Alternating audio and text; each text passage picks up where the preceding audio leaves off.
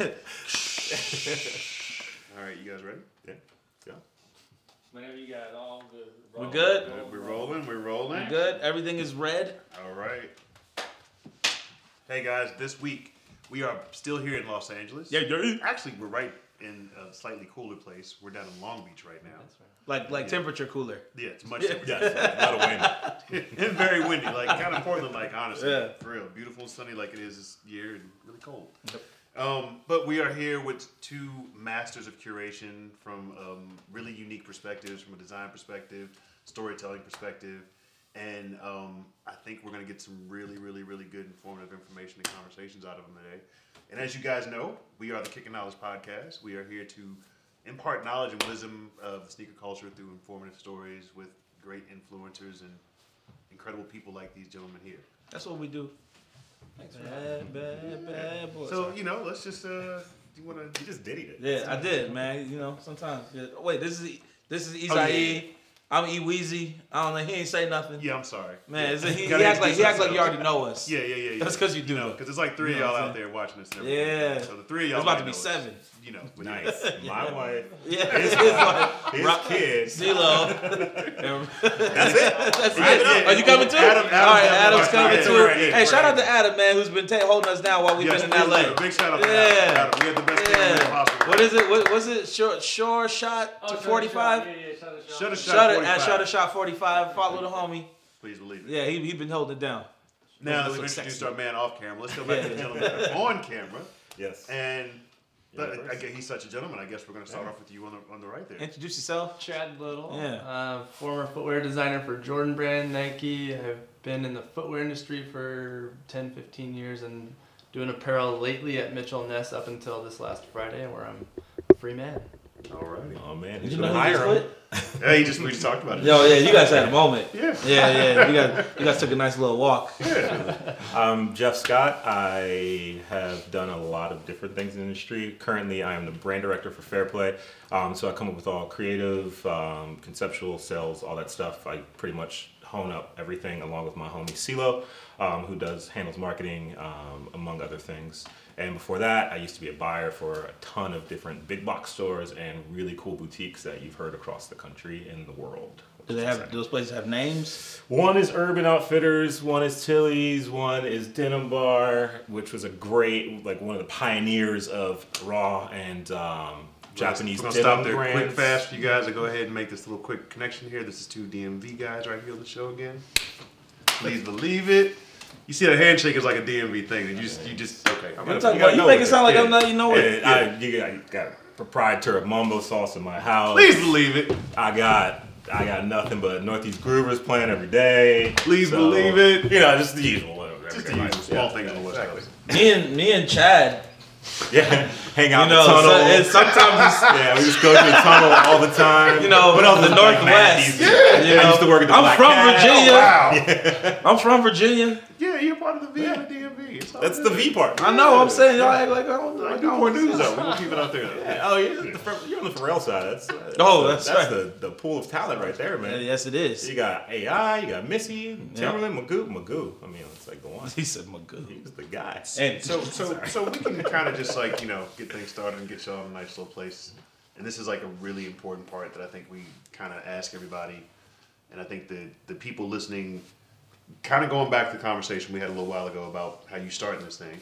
But tell us your very first job and how that kind of affected you and stuff like that. Oh man, my first. So I grew up playing ball. That was my thing. That was kind of my job.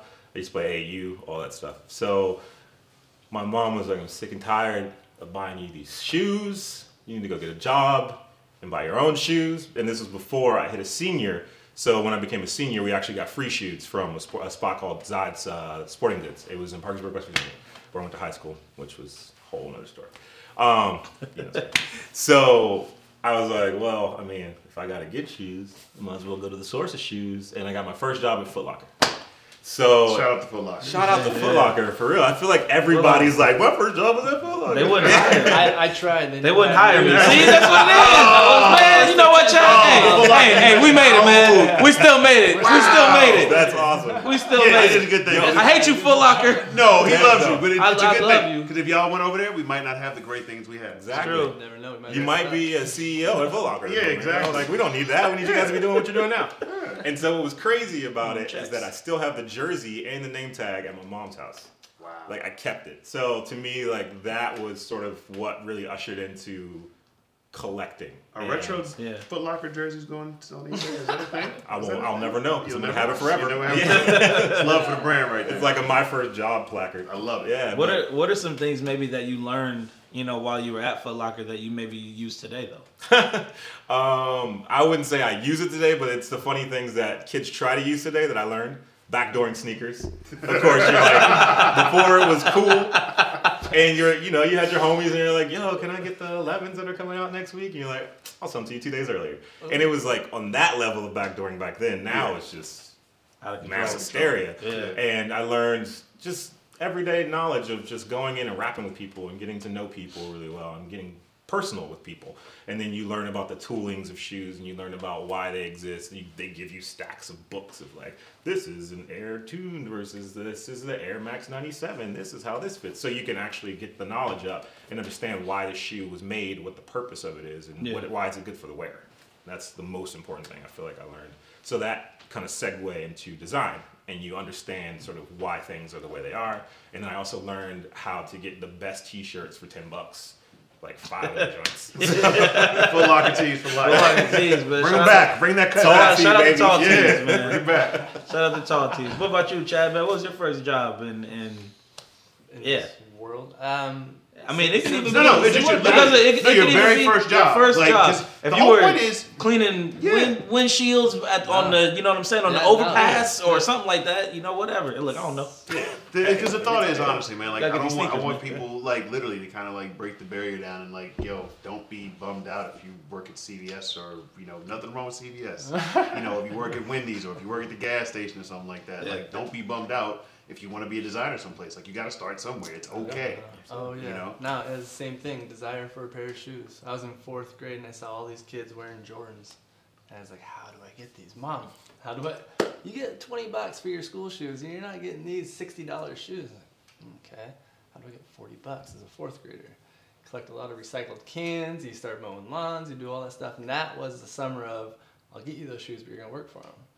And learning a little bit of a work ethic and getting what you needed out of that. And that's what this whole picture that I did at Ian's art show is all about. Years ago. Getting that first Yeah. pair of Jordans, 4th grade, and walking on the school bus, and you're treated completely differently. And the older kids want to play basketball with you now. That was the start of everything. But beyond that, it was a grocery store. It was a bowling alley. It was just hustling to buy more shoes. Yep. That's all I did jobs for. And when you figured out, okay, what's the step beyond this? I want to design these shoes. I want to make these shoes. And that's when I started getting into like what jobs, what schools I need to go to, and I can go for another half hour on that route. But it all started for just a love of shoes, and then how do I do this more? How do I make these things? How do I take it another step? Just kept going. Do you both still use those things you learned today? Oh, Very yeah, much, very absolutely. much so. Talk to people all the time. Yeah. But it's great too because it actually helped me understand and open to buy when buying retail because I had to understand how to break down like my fiscal numbers for the store. And not just my manager had to do that. We all had to understand like this is what your sales goals are. And just something as simple as a sales goal is like the strongest thing you can possibly have. On any factor of retail, whether you're creating something or you're the sales clerk. You have to understand like this like permanently affects the company, and this company can close if you decide to slack, and you and 1,000 other people that are used. Right. So everybody has to hold each other up and make sure that your community, which is your company, can keep you employed. Yeah. You see it happening right now. Yeah. You see it with your Macy's and your JCPenney's and these old sort of old style 90s retail is what I'll call it, where it's like we're still doing the things the same way that we're doing it, but it's obviously ineffective. So whose fault is that? It's sort of the cog, and the whole machine creates that issue. It's not just the salesperson or what they're putting out or the designers for it or the CEOs up top. It's the whole machine. And so to get the machine correct, you have to get everybody on the same page. And that's kind of like the biggest, like honestly, I forgot to say that. This is like the biggest thing I learned, obviously. I ain't learned nothing. Shoes. So, but it kind of segues into the next question. Honestly, anyway, it's like, you know, if you could tell us like your earliest experiences around curating things. I mean, and how important that is to not create these bottlenecks that happen and exist nowadays and everything. If, say, those big boxes you spoke about just now had actually curated their experiences to kind of be ready for what the consumer's shopping like today, we might not have some of the situations we have at retail. Say brands curated the designs to actually react with the way that the environment is going and consumers are buying and living and everything like that. We might have better, you know, admiration or desire to adopt brands and stuff like that. Like, you know, could you guys kind of go into that? We'll keep doing the. Yeah. I like this. Where I worked before, my most previous job was up in Hollywood with an artist named Blaine Halverson, and he created a appointment-only shopping that I had never experienced before that made me rethink how you actually perceive product and what sells you on it. And usually to me it's a story. Give me something authentic and why I'm buying into this, because if it's just another jacket or another pair of shoes, what do I care for? But the way he was showing off just a rock tee and a pair of denim with this experience, you walk in and you see his art surrounding you here, and you see a live giraffe and tiger over here looking at you, and then the denims, like, to see that versus just your rack of clothes or your rack of shoe wall and Foot Locker, to me that changed the way I started seeing, like, yeah, you can make your product look so much cooler. He's just selling t-shirts, but people are willing to pay $200 for these t-shirts because of the experience you give them and reliving that moment when they were at that AC/DC concert back in the day and getting into the consumer side a little bit more. That's what social media tries to do. It does it well, but like, it's a changing world, evolving world, and to see brick and mortar going down and see the way he shows things, like, this could be thought of way better. And seeing it like this. I've always said, man, like, people need people, you know, and it's, even if your interaction, I have hundreds of interactions a day because through coffee, even if you don't really want to be bothered, like if you don't want to be questioned or whatever, like you still need that little bit of like human interaction, you know, every day, especially if you just work by yourself. Like, say you leave the office or you leave the house, get in the car, drive to get your coffee, cool, thanks, and then you go to the office and work by yourself. Let's say you work for yourself, whatever, and then you leave, get some food, go home. Like, you still need that little bit of people, you know, and yeah, I understand that for sure. Did you say giraffe, like a live giraffe though? Yeah, the taxidermy this guy had, I don't think was legal, but I don't think PETA was shopping for his. How long did it take to stuff a giraffe? That's like a week and a half. I'm not gonna lie, I turned my head to CeeLo, I was like, Giraffe. CeeLo was looking at me like, I didn't do nothing. I'm like, It's like, why is there a giraffe stuff here today? yeah. Don't ask questions. Don't ask, man. Just put it in the back. Right, it's crazy. I would say from my perspective, it started at a young age where like I was influenced a lot by just hip hop culture, street culture in general, just kind of how we all were raised, you know, grow up in the hood, that's what you know. And you look to inspire to be those people that made it out. And so it's like, I was inspired by like, oh, yo, Crisscross is doing something dope. And then it's like, another Bad Creation is like wearing their clothes inside out. And it's like a beef, you know what I mean? And so it's like, you try to go to school and you curate yourself to be the illest version of the thing you saw. So you're like, oh, well, Crisscross it this way, I'm gonna try it with this jersey and like wear this one backwards. And then it was like, that wasn't cool anymore. So you have to understand how to shift away to then like go to Bone Thugs and Harmony. It's like, yo, I gotta wear my Dickies, my high techs like this. Or like, you gotta shift over to Rockefeller where it's like, yo, I gotta wear these crispy Air Force Ones with these jeans and like look right. So you learn how to develop this sort of curation through your life and understanding what fits right and the colors and balances and the way that things move, because that's the biggest important part of fashion and clothing in general. It's like, if it doesn't move correctly, you're not gonna be comfortable. You're gonna be like all day long just shifting and feeling weird. So through that sort of cycling of like, maybe it's not smart to wear my pants backwards, you realize like, maybe you can do it a different way, you know, and like try to make it look cool. So I think that was like the truest form of where I learned curation, and I learned colors and I learned shapes, and I feel like I see shapes differently because I took so much time as a youth to try to build that up to now today. It's like, it makes sense. And I can see why this shirt is going to be too short on someone before they put it on. Do you do you feel like I mean, because we don't know, we don't have, we can talk to him a little bit. We don't, I mean, we weren't there. We're not in it the way we all are now per se. But do you think that there was happenstance curation of all the hip hop culture and everything that made us who we are now? And do you feel like the brands might be doing too much to create it now, and it might not be, there might be adverse effects? Or do you feel like the same happenstance curation is going on now? Like everyone's kind of doing their thing from what their brand's perspective is. Like, you know what I'm saying? Like, I don't think anyone back in the day was saying that, hey, you know what? Nike and Polo, we're going to match up exactly because all the kids are wearing this in rap videos and their whole scene's wearing it and stuff like that. I would say, I've heard some stories that maybe there was a person, a rep or two, that might have shared color palettes or something like that. But like, But that was on some. That was probably on some hustle stuff. Like, yeah, I mean, that was like, You know hey, what I'm we're saying? both in Like- Macy's this year, or whatever. Let's make sure we sell through or something like Yeah. that. But like, nowadays, I mean, we're not at brands anymore, but we all know that you had friends that worked at brands that were like, yo. He's, But you know what I'm saying? You know what I'm saying? Yeah. I was We're not like, at footwear brands. footwear. No. We're not at footwear brands. Nah, you No, good, bro. You know what I'm saying? Yeah. But we're not at footwear brands, but we know that there are people who are Save like, Jack. yo, what are y'all? And maybe it can't Shouts out to happen Mitchell so and much. Ness. Yeah. And maybe it can't happen so much right now and everything, Yeah. but it's like, I know for a fact during like the early 2000s or whatever, people were sharing across like because they wanted just to see stuff hook up and look a little more, I feel like here's a good analogy. I feel like now the industry is a sponge where it used to be a spray bottle. So back in the day, it would wet everything. Good It would analogy. get everything sort of energized, and you want it because it's like, yo, look at this cool poster. I want to look just like Jordan, or I want to look just like Scottie Pippen, or Wesley Snipes, or whoever. White man can't jump. But it's like, yeah, but it's like I just thought of Blade. I'm sorry. Or Blade.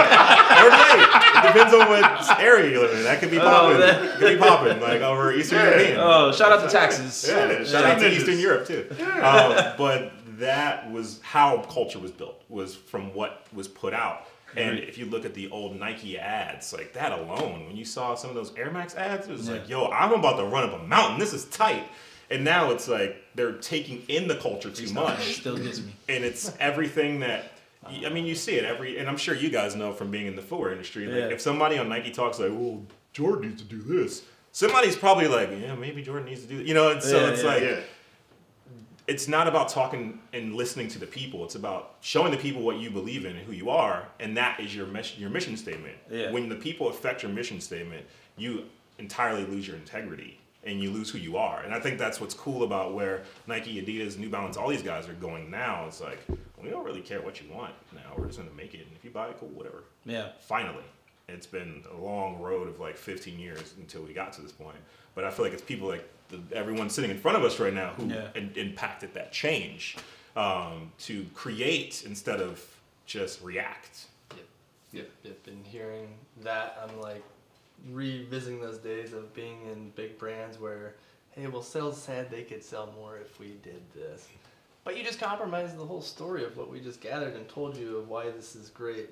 But if we sell a bit more, okay, that's like the debate I always have. Like, Kids and other people listening right now, this is a pain of the existence of anybody who works in a footwear brand. I would, Or any any brand. creative Anytime brand. you Any create something consumer packaged and there's goods. a mass consumer on the. So don't feel like you're alone and Yeah. like you're the only one who's ever had this problem like Yeah. throwing at you. Nah. I'm doing apparel and accessories now, and I was in footwear for the 10 previous years. So that it doesn't matter if sales says, hey, this is selling good now, we want more of that. You're seeing that much perspective when if they think it's just going to get created and turned around and be on their shelves next week because right now it's doing good. Yeah. They never even really think that we're a year, sometimes a year and a half ahead of this. And Yeah. you can't tell me what you see trending now is going to make any difference on what I'm trying to do now for this brand. Yep. But you're still always halfway pulled by that sales guy who tells the marketing guy who gets together and says, let's just do this because we can affect it now. You get that email and you're like, Yep. Okay. So, can you talk a little bit more about you were talking a little bit about the process and like the just kind of getting Joel Embiid. huh? Joel Embiid. Oh, the process of which I trust. Oh, you don't want to do that. You don't want to do that. I tried to make him design a sweatshirt just for that the other day. I did. Yeah. I did. I said I need the process That's versus amazing. everybody. Oh, I mean, Oh, you yeah. can have the fairest process ever played if you want that. A little fair play spinoff. Oh, collab coming soon. Oh, y'all just saw business go down live on the podcast. This is what That's it's what about. happens. That's what you need to be about. This is what it's Aspire to about. that. You gotta win, you know. Yeah. You're not winning, gotta win. You lose, wait. Yeah. Sorry. Anyway, no, back to the story. No, can you talk a little bit about just like as you work through the creative process and just now let's try to infuse like a little more of like your design, your inspiration, and how you create and curate some of like based off of what you see or what you find or what you experience and put it into whatever that product might be. Because your inspiration is way different. You know, now a lot of people are doing this venture thing, but you've been on it for a minute. As long as I've known. Let's tap on that one. 'Cause we only went on the Jordan. Yeah, they don't know about young Dr. Funk. You know what I'm saying? Dr. Funk was my original eBay name when I started doing this I did it with my brother probably right when eBay came out, and then I started my own name probably 98, 99. But all we were doing is thrifting the Portland area because I grew up about 45 minutes outside. And we'd shop all day Saturday, 9 a.m. to 9 p.m. Sunday, you'd wash all that stuff. It's vintage sportswear, Nikes, Jordans. But when you're in Portland, you get the employees and the old employees who drop off at the thrift stores all the time. Before it was as popular as it is today, me and my brother were scouring Goodwills. Yeah. Outside to Beaverton and everywhere around. So we collected a lot of stuff. We resold it and made a lot of money, and my brother did it for 10 years full time. I did it as side work as I was a design student going through school. It was drinking money on weekends. It was just, it was fun money, but every time you found something that fit you, that you liked, I'm going to keep that on the side while you're selling the other 80, 90%. That side stuff just kept piling up. And then when I got into bigger brands and more career-oriented, my time can't be thrifting anymore. I've been left with just a massive collection of stuff. But Good stuff, Mike. it's good stuff. I keep only the stuff that I personally like. To me, that's where the value is for most of the stuff. And a lot of people, I think, will agree a lot of stuff does have value. But like if anybody, like you came in and said, I love a pair of size 13s, I don't know the value of anything in that room, to be honest with you, because to me, the value is what I use it for is my reference library as a footwear designer. I could reference any detail of any time period. You got an amazing. It's crazy. Anywhere. It's crazy. And Hopefully you what guys get a chance to check this out. There's some B-roll. You know what I'm saying? There's some B-roll footage. You know that's gonna happen because holy cow. Yeah. Just, Yeah. Pulled from the reference library, by the way. Yeah. We'll talk about those later. Yeah, This is yeah. illegal. Yeah. It's illegal. That made it easier to tell stories for me though, because what I found was all the stuff that I had that I appreciated when I went to bigger brands like Jordan Brand or wherever I'm at, Mitchell Ness most recently, and they want to hear more curated stories. And if I'm telling a story of why this detail from this baseball jersey is cool because of how they laid this garment out here, I'm going to use that as some inspiration for a Mitchell Ness label to tag and look like we came from this time period, because that's what that brand's all about, nostalgic sportswear. But getting little details to everything, to the vent holes and how they're curated differently than how we would do it now, and telling deeper stories through the vintage clothing I would collect or the vintage shoes I could reference and why those details were good, made my life easier as a designer, just being able to have those references. But now I'm like down with the design world of corporate, and I'm seeing how I can take the vintage stuff forward, but that's the next chapter starting soon. Got it. It's beautiful. When you were younger and you would, when you were younger, did you actually have like any experiences with brands that were like, the curation was done so well that like it drew you into the brand? Like, or you assumed that it was done so well? Like you found key elements and things that they did that like just literally wanted you to be a part of the endemic, like just flat out. Like take a Low Life, for example, the guys that love polo like that or whatever, Yeah. or some of the kids are in the Bathing Ape and stuff like that. Like they have to, or Supreme. There's it's whether it's the box logo or it's whatever it is. It's that one little intrinsic thing, or it might be the story around it or whatever that like drew you in and encapsulated your whole like mindset into the brand. I would say there's two brands, and I was actually CeeLo's about to say something, but it was something I brought up earlier to CeeLo's. Like one thing that really got me was Shooters, Oh yeah. because it was So like that's a DC brand for those that do not know. I don't. It's, Enlighten, but it was- enlighten I me. get just 30 seconds. We can go ahead and share back and forth with us and everything. Yeah. I slightly argue with people about this, but I kind of say that all the DC streetwear brands are the originators of streetwear, predating I didn't say that. Supreme, everybody else, and then some. CeeLo, I didn't say that. I've learned so much trend over the last couple days, Reference our years. previous podcast episodes for this, but transshipping of Yep. footwear. Look, you're like, what is this that I don't know about this? I'm learning. Transshipping, like, so Going when we were younger. overseas. Yeah, well, no, it was just up to Jersey. We just didn't. We So overseas. Yeah, overseas, basically, yeah. You were 14. You couldn't catch a bus, or you couldn't catch a Greyhound bus to Jersey to go buy a pair of Gucci sneakers or whatever from the Atlantic City Gucci shop, because the DC Gucci shop didn't carry them. Okay. So, some purveyors of extra things and cash-having guys used to go up and bring them back to a store they had in DC called the Madness Shop. Shout out to Eddie Van. And they would actually make Madness Shop versions of the Gucci sweatsuits. Buy the Gucci low tops for, I think, $150, high tops for $250. Resell them for $300 and $500. And And, that's the nowadays women's called Gucci the- rider boots. And this was a streetwear shop that was no bigger than maybe the living room here. Okay. That's great. And, Yeah, they Chad's made- house, and though. then guess what? He invited Made us new in. T-shirts every week. So this is when and the T-shirts were $25 in '87. So it was like, yeah, so Like it was $50. like, that's what I'm saying. So that's what I tell everybody. And like this was presumed high fashion. Shooters upped the proposition. Yep, with the track suits Yep. and the sweatsuits that Yep. are cool right now. With I got the piping. I got Yep. goosebumps because no one makes fleece that heavy anymore. Bro, you gotta stop getting goosebumps on I that mean, show. and these Yeah. things were like You always get goosebumps 500 every episode. kit. Yeah. Like them joints were Reigning playing. champ, I love y'all, but y'all don't touch the weight of the fleece that they put in these things. It was He just almost crazy. backhanded Like, it. yeah. I was like, And y'all then, don't like, touch. I still to this day is never. I couldn't afford a $500 kit, No. and those things were fire. And I Yeah. remember my sister's boyfriend at the time, Dion. You might even know Dion actually. He used to rock because he's in film now. Okay. Yeah, in DC. So he's like on the news and stuff.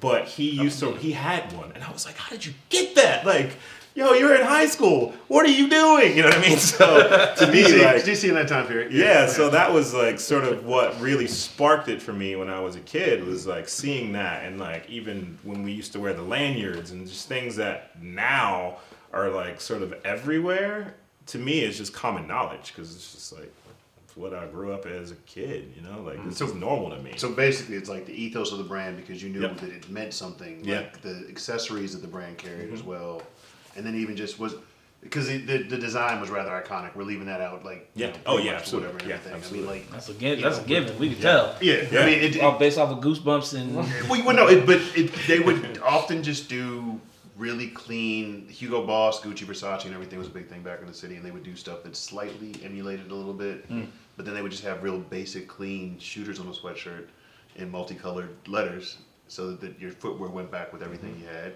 That's and or you wore your gray New Balance, and Yep. that was a color pop. Wear whatever color hat you wanted to Yep. with your gray sweatsuit and your $200 sneakers and Yeah, everything. it needs 4 numbers in those New Balances too. Yeah, You yeah. Can't stop you can't at stop. nines. Yeah, you can't stop. Because you were balling. You're a big Yeah. ball. You were balling at that point. And everything. And then you put on your phone posits and yeah, hop on the I'm court. rocking the court. Yeah, of court. course. No, hop by the court. You really actually don't Exactly. think about those things. Yeah. And then I would say the second brand that sort of now understand the life of vintage and what sort of caused that was Dickies for me as a kid. And I felt like we didn't really take on to that as much in DC, but I took so much from like my aunt lived in Cleveland on East 1999 Street when Bone was popping. Got you. I went there and it was like a murder scene. Like it was the scariest place I've ever been as a kid. But it was so intrinsically in me because the music was so important. And plus it's like, well, my aunt lives there, you know what I mean? So I took to it really hardcore. And I would do the Timbs with the Dickie suits. And then it was all about like curating your Dickie fit, Yeah. which then helped me understand like heritage brands and where that came from. And then growing a knowledge of like Dickies and Levi's and all these things that like, I mean, been around for 100 years before I existed. Before you go into the answer to that one, I want to throw a question at you about that one. What do you think defines a heritage brand? What defines a heritage brand? Because I think it plays into what we're talking about right that's now. a great question. Well, I can speak for just the last company I just left, Mitchell Ness, which began in 1904, and it started as just a golf and tennis company. They restrung Never knew rackets that. and I didn't golf either. clubs. Never. I always thought I thought they were- made football jerseys or something like Well, baseball. from like 1904 to about the Depression, that's what they did. And then when people were getting less income from the Depression, they weren't golfing so much. The golf was a less popular sport this time. And the people who had money and looked for more athletic outlets, they were going to like sailing and other things. So they got out of that and started, because they had a sportswear knowledge in Philadelphia, they were repairing people's jerseys. So they started seeing that, Never knew that. if you could repair these garments that people want to keep wearing on the football field, baseball field, we can do that. Then they started outsourcing other company. There's a company called Maple. It's an old vintage sportswear brand. That green and yellow jacket right behind you. This one. Yeah, you got it right here. Oh, Yeah. That's the brand Mitchell and Ness used to source through. They would buy Maple's blanks, and then they would do whatever they want for the local high school. That's the local Letterman's kind of company. I know a guy that used to work with them. They used to buy other people's blanks, and now makes really fancy, expensive hats. So they, just for the story of what that was, and I think why it's interesting, they took that into. True. He knows what I'm talking about. Yeah. He's like, I know very much so. They got the Philadelphia Eagles first, actually. In 1933, they outfitted the Eagles because they were growing in the local high school college scene. Oh wow. And so if you look at their game worn stuff back in the day, it's Mitchell and Ness tagged, which no one really knows. So that's like the start of them growing as a sportswear industry. Then they didn't do much for like 40, 50 years. Wow. Just laid low. And then when the rap scene hit and the long, tall, baggy jerseys and Fabulous and everybody wearing those things, that's when the brand went from like here to here. Everyone owes a big favor to Big Rube because he was a marketing director at the time. He put all you rappers, all y'all know Rube took care of y'all. Shout out to Big Rube. Wherever you at right now, Rube, keep doing your thing. I think you're doing photography or something. Kill him. Send me some jerseys though. Right. Shout out to Big Roof for making me like want a $300 jersey when Jay-Z had it. Yo, I was trying to get all my monies. I was like, I just couldn't decide what team I wanted, and I knew what team I wanted. I was like, what? Look, shout out to Big Rube for actually having a Mitchell Ness party at Rick James's condo one time. what? Yeah. That's Remind me to find a That's picture. so I got a picture dope. with me, Rube, Rick James, Leo, Mark Ketchum, who's on Beats One. was Leo who we were just on the phone with earlier. Yeah, Wow. yeah. Mark, you might remember this if you're watching this, but yeah, I got that picture with us at Rick's house when. I ain't hear none of that in his voice that he was once at a Rick James party, Mitchell Ness and Rick James condo party. Yeah, it was He pretty ain't say awesome. nothing about It was that. pretty awesome. Man, Was Rick wearing some like throwback boots? No, he just had his. I think he had his braids, dreads, things or whatever. It was a little before he passed. Oh Yeah, man, that's Wow. awesome. Yeah. that's crazy. kicking knowledge. I know, Kick right? knowledge, kick knowledge. We all won today. I can't wait till I have like old stories. This guy. You got old stories, man. Not like this. Sneak this? No! Hold on, it's not a sneak diss. It's a diss. Yeah, but no, it's also, yeah. but I also am like, but really, I want these stories. Maybe I'll live long enough to have One of them days when I get my Geritol and my USSA card. maybe I'll see another 40 years. Like that. Oh man, That's y'all messed are up, funny, man. but for real, that's really how I feel. That's really how I feel. Did Dirty. Yeah, I think you did. I thought you did. Was I about to do one? I thought you were. Oh, actually, yeah, I have my own. Oh, go ahead. Yeah, I texted it to you. I don't think you got I it. didn't get it. I That's got it on all right. airplane mode because I'm trying to be respectful. Oh, I recognize that. Yeah. Okay, I just got no service. Anyway, We keep it real on this yeah, show. man, you know what I'm saying? It made itself on airplane mode. What are some brands now that you guys see that are curating their spaces and their experiences very well, both like small brands and big brands? You can talk about yourself if you want to, like if you feel like Well, of That's course, what's fair cracking. play. That goes without saying. Like, the hottest brand in the streets. Like, duh. Can you believe it? Yeah, 100%. yeah, no publish. I'm really into like, Tight jeans.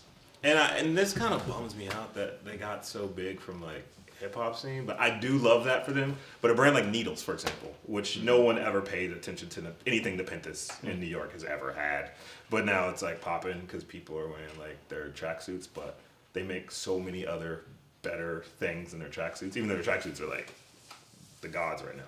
But I would say like anything the Pintus does, Engineered Garments, Needles, 2 West, 8 South, I think it is, or West 2 South 8 or something like that. Really great Japanese brands. I don't know what that is. You gotta go to the Pintus, man. It's great. It's If it's like Japanese, I can't fit it. it's like Midtown. No, I rock it too. You know. Oh, we in there? Yeah, we in All right, there. all right, cool. Yo, Cool. we in there.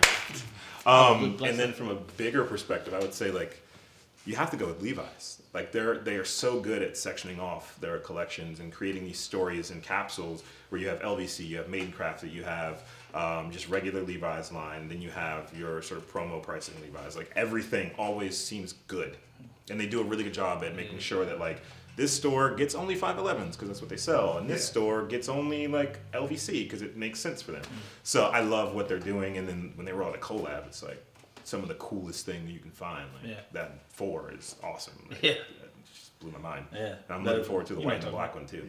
Okay. Why are you looking at me like that? No, I was Yeah. no, I'm just, I was gonna say shout out to BK and shout out to Bruce Noel and Matt Ballard out Please there. believe it. Levi's doing big things. they used to work with us in the swoosh. Yeah. Okay, nice.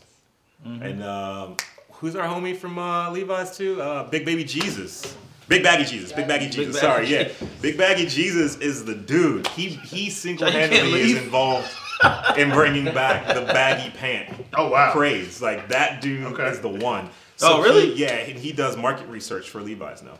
Good stuff. Yeah, he is the truth. That dude, Big Baggy Jesus, my guy. You have to go to his Instagram. Big baggy. Big Baggy Jesus. Jesus. Big Baggy Jesus, we need you on the show. Yeah, For all he's of our tight. information. Where you That's at? tight. We coming. Yeah. Clearly, you see, we travel now. Yes. Yeah. What about you, man? Oh God, I was trying to remember the name of the store that I was just at in Japan, but to me, the way they set up with all the different brands they had, they also curated vintage pieces slotted. Was it a store that had no name? How long ago were you in Japan? a couple weeks ago? Okay, was it a store that had no name that was like I think it was in Harajuku, and it was just like a weird alley, and then you go toward the back and it opened up and it had like an upstairs, but you couldn't go upstairs. I know, right? From what I remember, the problem I is feel like half the stores in I know, Japan. right? The problem is the store had no name. The store, I was like, what's the name of you guys' store? And he was like, he got on like Google Translate, and he was like, we opened yesterday. Oh, We have no name yet. I don't know. Oh, I thought it was That- called We Opened Yesterday. No, That'd be a fire name. no. It would be a fire name though. Hey, we opened yesterday. Coming soon. But he had a curated same. So you're saying there's some new with the old. Yeah, Yeah. it was so dope. I wish I went to that place. I don't know if I went to that place. There's Oh, okay. so much in that space that you get lost in. They had like It's just it was almost like a shocking. library back there. Like they had like shelves and it looked like books and they just had like old like Gatorade stuff and it was so dope. Yeah, when you can tell that nostalgic past and see people who have curated that stuff today and you see the whole story without having someone to tell you or the consumer who doesn't know any better, I think that's when you can look at a wall and get it, because I see that old Gatorade piece and this is them making the new Letterman jacket for that Jordan drop. Like, I like seeing that, and I'm the one that'll go for the vintage piece because to me I'd rather have stuff that's unique, authentic, and not everybody could have this right now because it's on that rack. I want the one that nobody has. But when you see stores that put that together, it's a 2-word name. I can find it on my phone real quick. But they would put a cool little limited edition denim section here, and then you'd see the old Levi's next to it. They'd put Letterman jackets that were new from a few new brands and their styles take on it. And then you'd have these old 40s, 50s Letterman jackets. You can see the details that those guys were taking from some of these pieces, but all of it was for sale, which I think made it great. That's incredible. I got a good one, I think, based off of what's going on right now. I think we've basically seen, customization and owning it as yourself and everything as being like a huge thing from both sides. And I think we saw it this weekend with, the opposing brands on opposite sides of the streets, battling out the best customization experience for each other. How do you, as a major brand, small brand, how do you actually curate something that allows the consumer to make it their own and not drive your own company crazy with 20,000 SKUs? Right. With like 90,000 models with 20,000, with 20,000 SKUs or whatever and stuff like that. And then, actually still maintain this unique proposition for each consumer to make them feel like they should be a part of your brand. Is it your storytelling? Is it some cue in the product that you got to do or something like that? For, I guess, a quick example with Mitchell and Ness, what I was just telling you about, I designed a line of sportswear for spring, summer 19 that's based on nostalgic roots, but has a workwear twist of construction and quality built into it, because that's what Mitchell Ness always tries to preach. We make the best of this stuff. So why not make sportswear-inspired stuff with that twist to it? This is like what I offered to them. They loved it. The whole thing is being sent over now and in the works, but the way I think it's going to be successful is to tell the story. So the hang tag on every one of these pieces is going to say this is inspired off of this 1959 jersey, and here's the details that come off of it. The color all comes from this era. To be able to tell that, and then through social media with the kid who wears just this style jersey, but if you show it with your average good denim and a pair of Air Force One, and show them how this will look good versus here it is with a white background, Right. and make them, like, I want to lead you to where you think this is going to look good. I'm going to show it with really nice products surrounding it, and then it's going to make this look even better. But with social media, you can do that. You can take a street shot of anybody wearing a piece of product and put the coolest things around them as just your side art that helps sell that piece. So to me, like, that's how I think you can sell any idea, really, if you paint the picture for the kid to buy it and why he's buying it. Without a commercial telling you the story like Nike did for me and why I wanted to buy that stuff, like, you gotta see it in 3 seconds on social media and get them that quick. I had a nice dirty question on this one before you jump into your part, but when we were younger, I feel like we didn't go back and try because I think our parents were like, what, you can't buy that $1,000 outfit or whatever to go play basketball in. What are you, a basketball player? You know, like a pro basketball player or whatever, but like nowadays I feel like the kid sees that prototype on the website and then all of a sudden they cut and paste that thing and all of a sudden they're walking down the street head to toe in exactly what you dreamed up in your brief. Is that cool? I'll let you answer first for you know. Well, actually, yeah. Yeah, I think it depends on the person. You know, it's like sometimes people just aren't like as creative as other people, and that you can't slight that person for wanting that, you know, and like aspiring to be something. At least they're trying to be something, you know, like. But and I'm not jabbing at the kid or whatever. I'm just asking. Do you think that's something that the culture loses because of that? No, it's been happening this entire time. That's why mannequins exist in the mall, you know, and big banners, head to toe, like, hey, wear your Air Maxes with these pants and this shirt. Like, it's just something that's always existed. And before then, too, with print ad and how that would look on, like, I mean, they still do it, the Gucci print ads. Like, you look at that and you're like, man, that guy looks like something I want to be. You know, like, I want to be him surrounded by these babes. And that's cool. Fair enough, it's aspirational. I just like, I feel like today you literally get the kid who like says, you know, they saw you wear this today and they went out and they bought the exact same fit and they're going to go back and wear that again on the street tomorrow. But I think for every kid that you see there, there's another kid that's like taking that fit and cutting it up and marking up everything and giving it its own flair. So I think it's a sort of a two-headed monster in that form, which is better, I think, for the industry in that way. Because it's like for us, like we're selling units. Right. Which is like, yo, if you just need to wear those joggers like that, the way we put it in there with that tee, dope. Because I just got a 2-for-1, man. And like, I need to pay my bills. Yeah. I don't make that much money to be like balling, you know what I'm saying? Like, your t-shirt matters. And then so jumping back to the previous before you answer this question, like, how do you guys like figure out that whole mix to make it unique for each individual consumer without having to like, you know, give everybody white t-shirts all the time? I'm a psychopath about creating storyboards. Okay. Like, to me, that's like my number one thing. We are now up to summer 19 design, and sampling proto. So to me, I have to have a complete and utter story. Like, this is why this inspired this, that inspired this, that inspired this.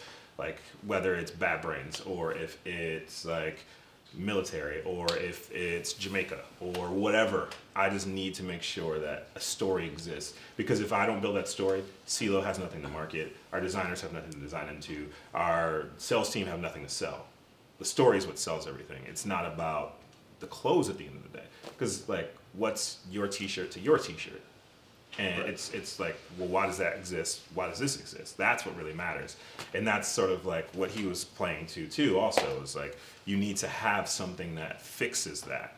It's a link that needs to be from consumer to creator. Like, what is that link that drives it home? And you can't, now we're way past the days of just throwing something on the shelf and hoping it sells. Like, you can't do that anymore. That form of retail died as soon as the day that the internet went, wah. So you need to tell those stories, and Instagram and other social platforms are the best way, because you don't really have to do much. You know what I mean? Like, you don't have to go out and source a printer and make an ad and buy the ad space and make a commercial. You have 3-second swipes of commercials every 5 seconds that you want them to, until you annoy them. But, you know, it's like, you got to keep sort of grinding at it that way. And that's what CeeLo's so great about too, being our marketing director, is like he's really good at the placement. He's really good at understanding the algorithms and when to post and how to post and what it should look like and the lighting and all these things he's posting right now. So it's like, so that's sort of Never like not where you working. win. Shout out CeeLo, man. Yeah, 100%. Man. What's your take on the curation, the over curation / over curation possible thing? I don't even know how to address this, to be honest with you. I mean, like, I know you can't actually say that you dislike or like or whatever and everything per se, but like, does it stifle the creativity of the consumer to just cut and paste what you did? Especially when you did 5 colorways. Yeah, and that's why I'm in a different mindset now, because Yeah. my mindset, without worrying about how I'm building a corporation to make more money and what's going to drive everything, my mindset is how am I going to make my own shit better. Right. So it's how am I going to take my personal vintage pieces and make them even more unique, or how am I going to curate this in an ad on my own Instagram page to make you even think this is cool, because I know why something's cool, Right. why I bought it. The kid who's half my age might not, and if I can show you what made this relative in sports or pop culture back in the day, and here's a photo that you swipe that you see, oh, that guy wore that in that movie, like that's the kind of level of thinking I want to curate to people, versus hey, I just sold this and I want you guys to buy 100 of these. Like that's far from my mindset now. So it's a different, I don't know, way of thinking of how to sell products right now for me. No, I mean, I think it kind of lends to the whole fact of what you said just now, storytelling. Yeah, I think I think it's really dope the way that you post everything on social media, because like you said, you'll post the item and you'll post whatever, like maybe movie somebody was wearing it in and all that stuff. But to me, a lot of times when I see your slideshows, they look, not in a bad way, but they look busy, and that to me is fun. That to me is new, instead of just like a white background with the piece sitting by itself. It's just like it's in a photo with a bunch of other dope things in a photo, and it makes you discover That's exactly what whatever it is. It's like it makes you like, do you like this? Cool, go look at that. Do you like that? Cool, go look at that. So I think that's dope. And actually, I have another question. Sorry, E. Off of that is like, before social media, how were you guys figuring out? How are you finding out what was hot? Because you kind of you talked about Nike posters and stuff like that, and I know that you have all these things, and you literally have all the things. Like you have a box of posters, like right over here, that they're all unopened, which is crazy. But I mean, I love posters. Like posters are always my thing. I used to actually try to get them from what's the store, Foot Locker and Spencer's Finish Line and all that stuff. No. Before I knew about PEs, I knew that they made displays that were specifically for places. So I used to go to Foot Action after the Iverson. I would get the Iverson shoe, whatever it was, and then I would be like, "Can you hold this for me until it's done?" And then they're like, "Yeah, whatever, kid." And I would come back every week and be like, "Is it done? Is it done? Is it done?" And so I still have some of them. Wow. That were torn up and stuff like that. But awesome. that was my thing, was like, because that was the only way that I knew about what was coming out, was whatever came out in East Bay and whatever was at like Foot Locker, Finish Line, Foot Action. So like I was pestering those dudes. But like, how did you guys find out about that kind of stuff? I still have all my old ads from when Foot Locker would get done with selling that Jordan or Iverson or whatever, and I have them all. But beyond that, it was East Bay, and before East Bay, it was Manny's, if you guys remember that one. It was East Bay before East Bay. But it was like your early mid-90s product before East Bay came in, which I still have all those too, which are always fun to go through, because I collected every one of those growing up, because that was our Bible. That was our Sears catalog. That was everything I needed to know about what's cool. East Bay's on What lock. apparel, what shoes do I need. He dropped a little gem on you guys. The Sears catalog. Go ask your mom. Go cop that Snoopy ice maker. Exactly. That gem was fire. That was fire. Never got one. One every year. Me either. Yeah. Me too, man. That thing was I lit. think they were junk, but they sold it really well. Yeah, they're like, here's some ice with some sugar. Yeah. Tight. Snoopy spits it right out at you. Right? That was the one everybody Yeah. wanted.